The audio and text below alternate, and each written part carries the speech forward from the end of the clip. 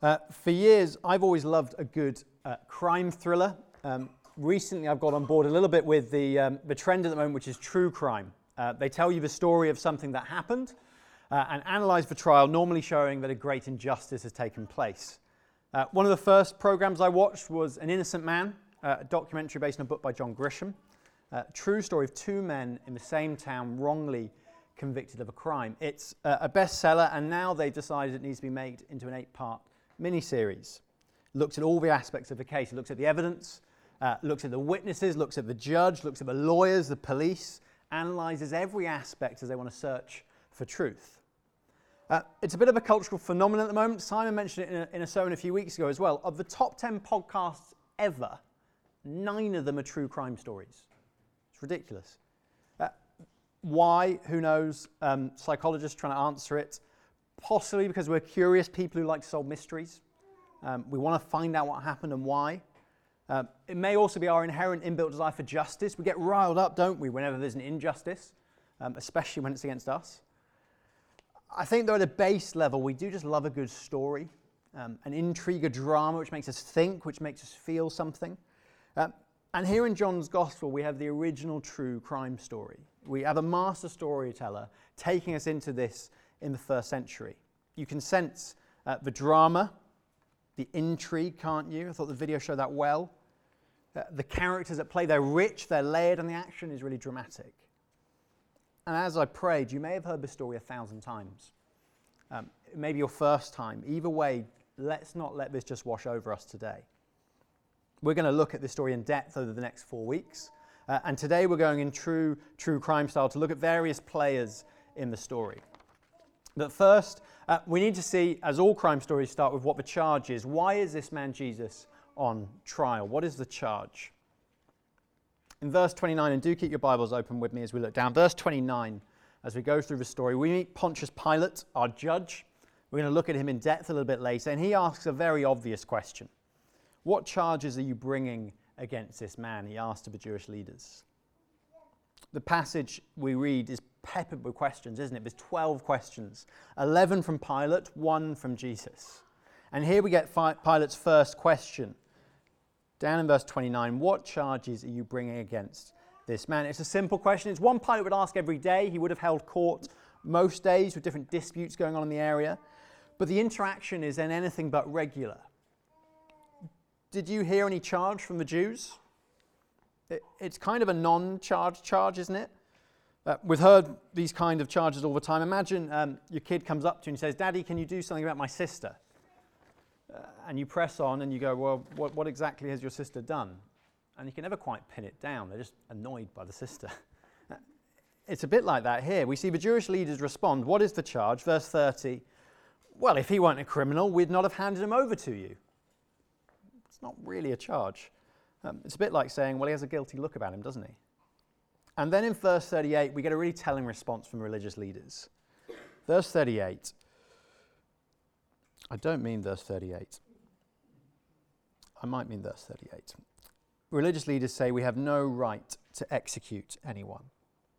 We have no right to execute anyone. That, Pilate asks what the charge is. The Jews say, well, we brought him to you.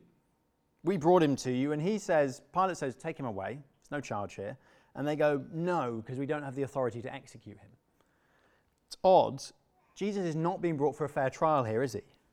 No, he's being brought to be killed. They don't care about truth. They don't care about justice. And then we get to verse 33. We see that Pilate senses the actual issue. And he asks, in verse 33, he asks to Jesus, are you the king of the Jews?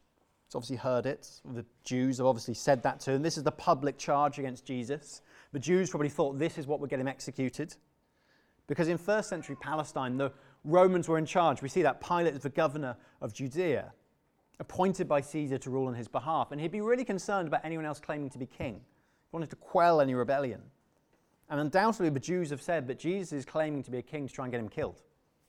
They're claiming he's a threat to the Roman governor, but he's looking to be a revolutionary who should be quelled, executed. And so the question here, the charge and the question for us today is going to be, is Jesus king? And if he is king, what type of king is he? What is the scope of his authority? And it's the same question for us. And today the response is often similar to what we see in the story. we see three different types of responses. We're going to look at them a little bit. Firstly, we see the question really debated quite seriously. Jesus and Pilate, they debate it seriously, and maybe today you want to debate this question seriously. Then at the start of chapter 19, we see it spoken about mockingly. He has a crown of thorns put on his head. He's ironically hailed the King of the Jews. And sometimes it's just thought about ironically. Pilate does this in verse 14 of chapter 19. Hail, your King of the Jews. Look at him. It's pathetic. And our friends may be like this. You may be like this as you sit here today. Some willing to engage in debate. Some mocking us for our faith. Did this really happen? Did this man Jesus really go on trial because he believed he was the one true king? What difference does this make if it is true? So the charge before the court today, and the charge before us, in some senses the jury, is Jesus the king? That's the charge. Let's look at the defendant. Now, I only think it's fair to hear from the defendant. I think this is controversial in terms of judicial norms. I'm not sure when the defendant normally speaks, but I think, having read a lot of John Grisham, they don't normally speak right now. But Pilate asks him directly in verse 33, is he the king? Look down on me. Jesus doesn't give a straight answer, does he? Jesus is wanting to define the terms by which Pilate asks the question. Is that your own idea? Jesus asked, or did others talk to you about me? He's saying, are you asking me if I'm a king in the Roman terms of a king? Am I a political king? Or are you actually asking the Jewish leaders this question? Are you asking if I'm claiming to be God's king? Well, as corrupt as their understanding of what that means, yes, I am. You see, the Jews were on the lookout for the king, the Messiah, the anointed king, the one who would come and restore them to their former glories, repel all their enemies and oppressors, including the Romans. They just didn't think or didn't want Jesus to be that king. He didn't stack up to what they expected, a mighty military leader. And then we see a key verse, verse 36. The key verse for us today is Jesus answers that question. He goes, my kingdom is not of this world. If it were, my servants would fight to prevent my arrest by the Jewish leaders. But now my kingdom is from another place.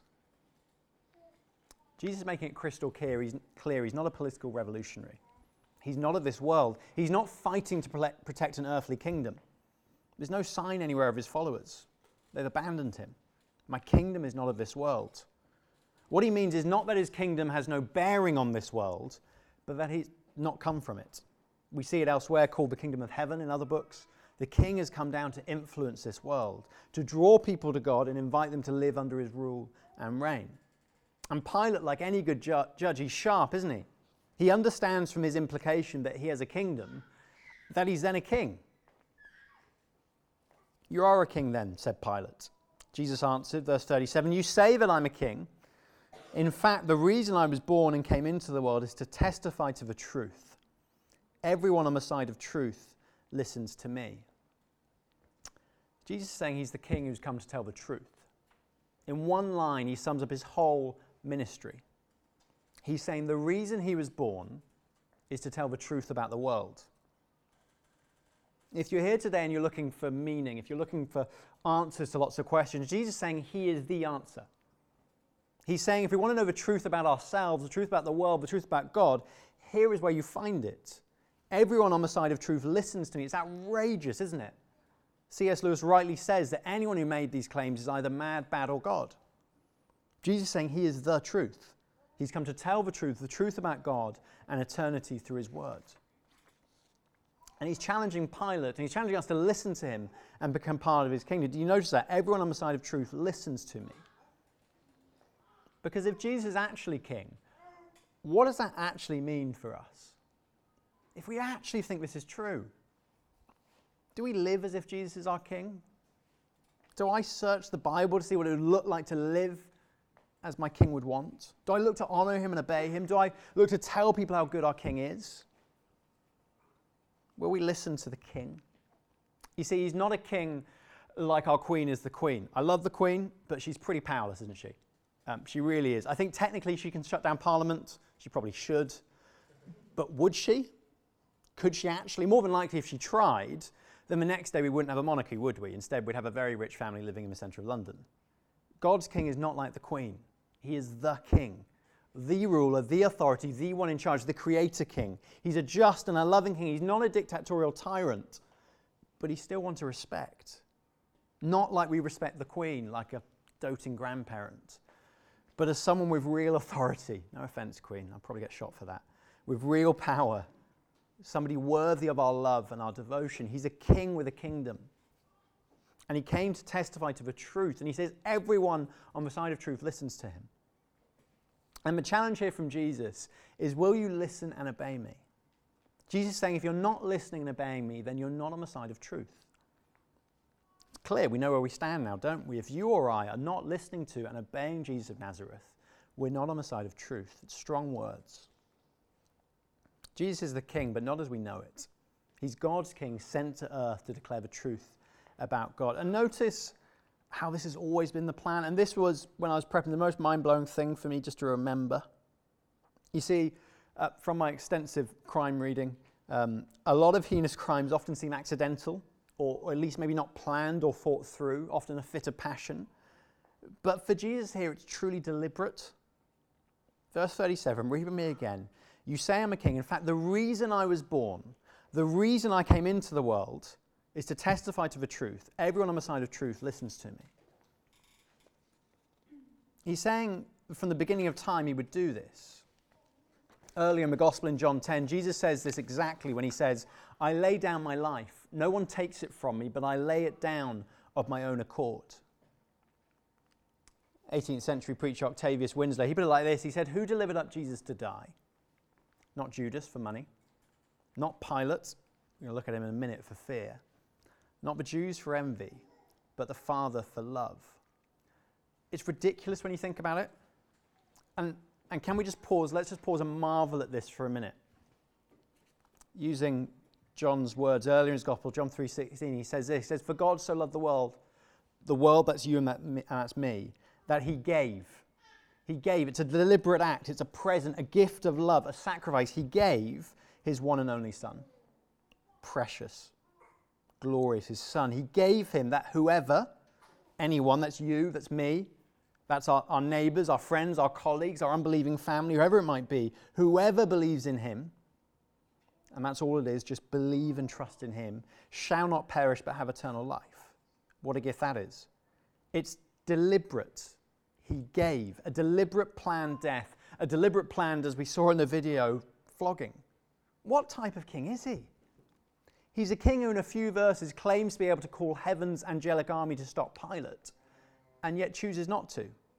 He allows himself to be flogged, to be mocked, to be slapped, to be killed. Whatever king he is, this isn't what the world thinks about authority, is it? This is a king willing to do something extraordinary for us. God himself, who created all things. Remember that last week, didn't we? We saw how we were created intricately in his own image. He loved us so much that he sent his only Son to die, to be put on trial, to be whipped, to be flogged, to be mocked, to be spat on, to be killed. Why? We see it here, we see it later. For us, to take the punishment we deserve. It's amazing. This is the king we worship. Do you worship that king? It's amazing when we stop and we pause. Planned from the beginning of time. So that's for defense. It's not really a defense in some senses. And then we come to the judge. What does the judge think? Well, these pages tell us of one event, but they're included because Pilate and his reactions are very typical of so many of us when faced with the question of, is Jesus king? I think we see three things quickly as we look at the judge. We see Pilate knew Jesus was innocent. He says this 3 times. Like the Jews tried to do, we might want to just dismiss Jesus as a leader in the first century, a political troublemaker, but Pilate's verdict is damning about that. He can't let us say that as a fact, because he would know all about political threat, but he says it not once or twice, but 3 times. He finds no basis for a charge against him. John wants us to see there is no basis to the charge. Jesus has done nothing deserving of the punishment. He wants us to see that Jesus is not breaking any laws. John 1, Jesus' baptism, we get John the Baptist saying this. He says, look, the Lamb of God who takes away the sin of the world. The hearers at that time, they would have thought all about the old covenant, the old sacrifice system. People would bring their spotless lamb to sacrifice on the altar. Their sins would be laid on the lamb, and a lamb had to be pure and without defect, perfect, and it would then be killed. When John points out again and again there was no charge, Pilate says again and again he is innocent, we hear clearly that Jesus was spotless. He was blameless. He was pure. When Pilate asks, verse 35, what have you done? What is it you have done? Well, the reader shouts, we've read through 18 chapters of John. Nothing. I've done nothing bad. Look at all the good he's done. And this same question comes to us, doesn't it? If we were asked this question, what have you done? It exposes us, doesn't it? If we were asked that question, we'd all have to, in all honesty, go, well, God, you've seen me do this. You've seen me say that. None of us could answer that question purely. I've heard it's a fun trick to play with your kids. Run up to them a little bit mad and say, what have you done? You'll quickly find out all sorts of things you didn't even know were going on. What have you done? Jesus is the only human who can answer when asked that, I've done everything pleasing to God. Every day, every minute, every hour, I've lived to please the Father. I am the spotless lamb. It's an important question. If we can only answer the question of what have we done with a mix of good and bad, then imagine if somebody could say, I'm blameless. Well, that would be hope for us, wouldn't it? This man can do something we can't do. He's perfect. He'd be worth looking into, wouldn't he? Well, for Pilate, he wasn't. Why? He knew he was innocent, but he also knew the fear of man. See it down in verse 7 of chapter 19. Verse 7 and 8. We see the Jewish leaders insisted, we have a law, and according to that law he must die because he claimed to be the Son of God. When Pilate heard this, he was even more afraid. He wasn't more afraid of Jesus because he claimed to be God. No, he was more afraid of the Jews because he knows they'll settle for no more than blood now. And his political career is in the balance. We've already seen in history how he had to quell one rebellion, and now here comes another. Nothing but the fear of man can explain how contradictory Pilate is. He's innocent, and yet I'm going to flog him. In verse 38, we see he tries to release Jesus and then treats him on a par with Barabbas, a revolutionary. It's bizarre. And then it gets stranger. As I just said, Pilate has Jesus, this man who he's declared innocent. At the start of chapter 19, he has him viciously beaten. People used to die from this kind of beating. Then after he flogs him in verses 1 to 3, in verse 4 he says, look, this man who I've just had viciously flogged, this man who is innocent, I've just had him beaten for you. Does that do it for you, Jewish leaders? Are you happy now? Can we just go and live in peace? And the answer is no. Crucify him. Crucify him. It's odd.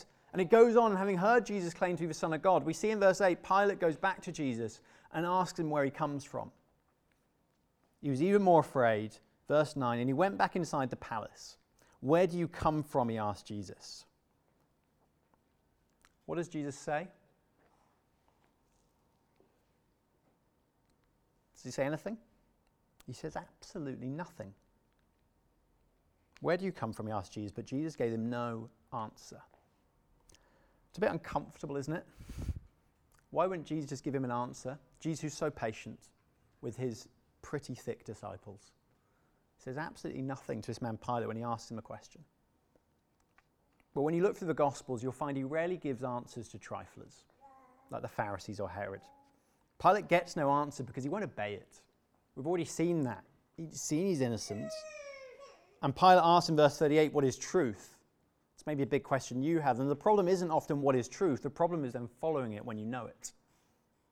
Usually that's the problem for all of us. We talk about the evidence being so confusing, but that's rarely the problem. Often it's more where the truth leads us.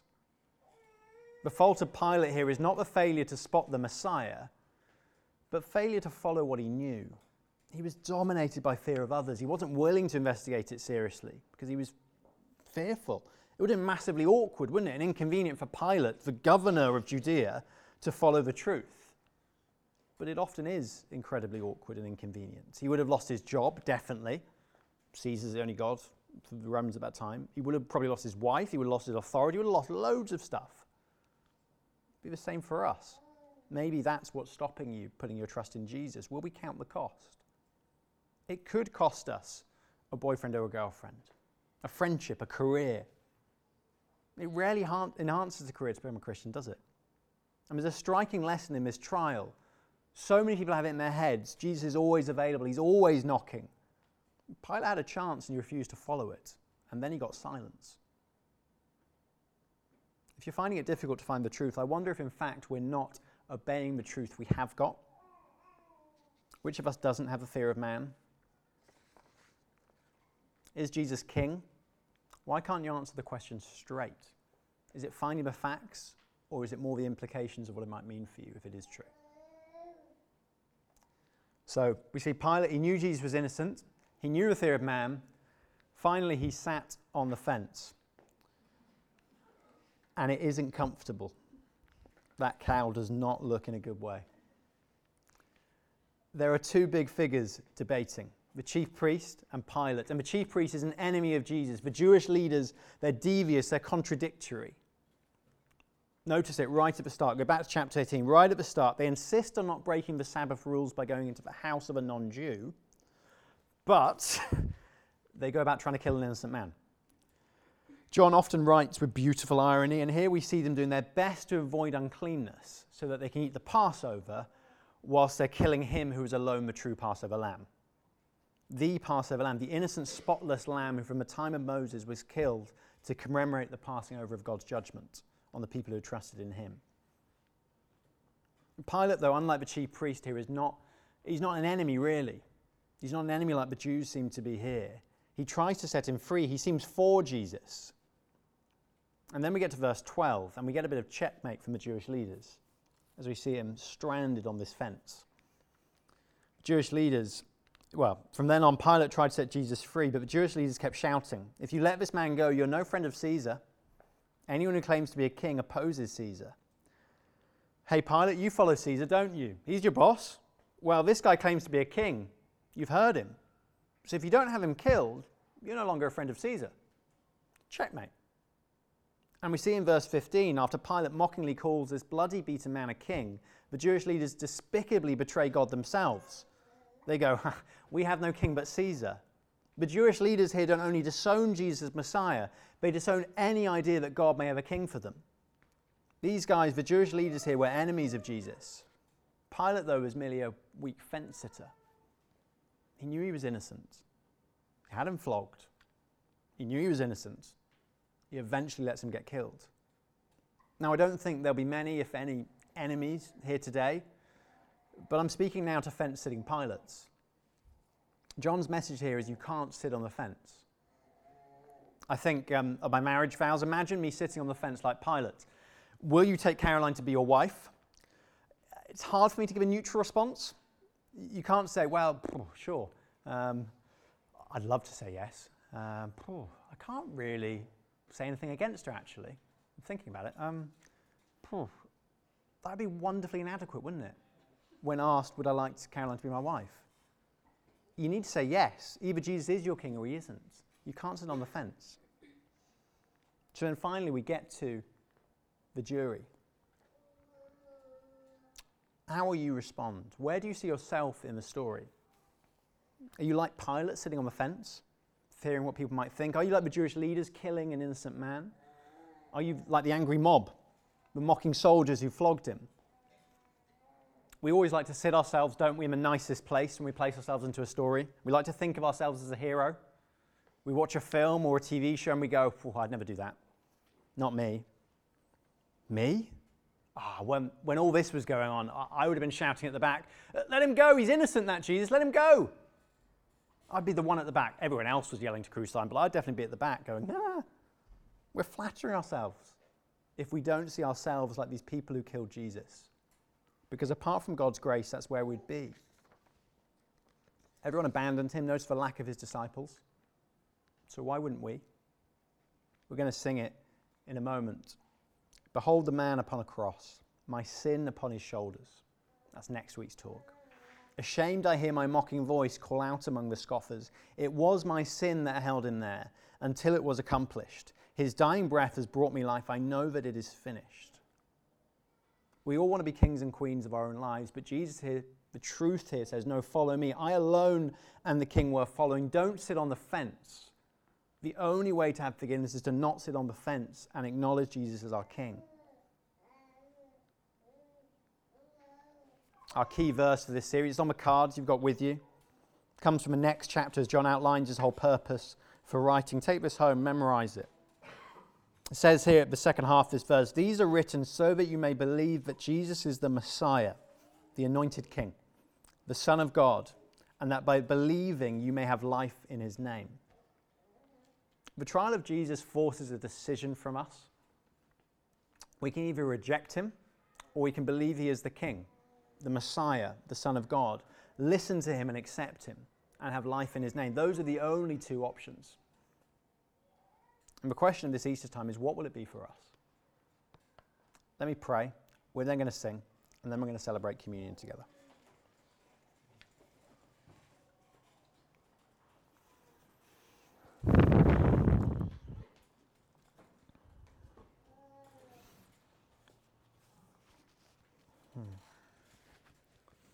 Father, thank you for the clarity of John as he explains the story. Thank you for the reminder that you are the King. Thank you for the outrageous truth of your deliberate act of coming to declare the truth, of coming from the beginning of time to die, to suffer in our place, Lord. We don't deserve that, and yet you chose to do that for us. We praise you and thank you for that, Lord. And we thank you that you promise that if we believe in you, if we believe you are the King, if we believe you are the Son of God, we may have life in your name. Lord, thank you, that's all it is. We just need to believe in you. There's nothing we can do. But we thank you that you offer that to us now. Help us, I pray, in every aspect of our lives to live with you as our King. In your precious name, amen.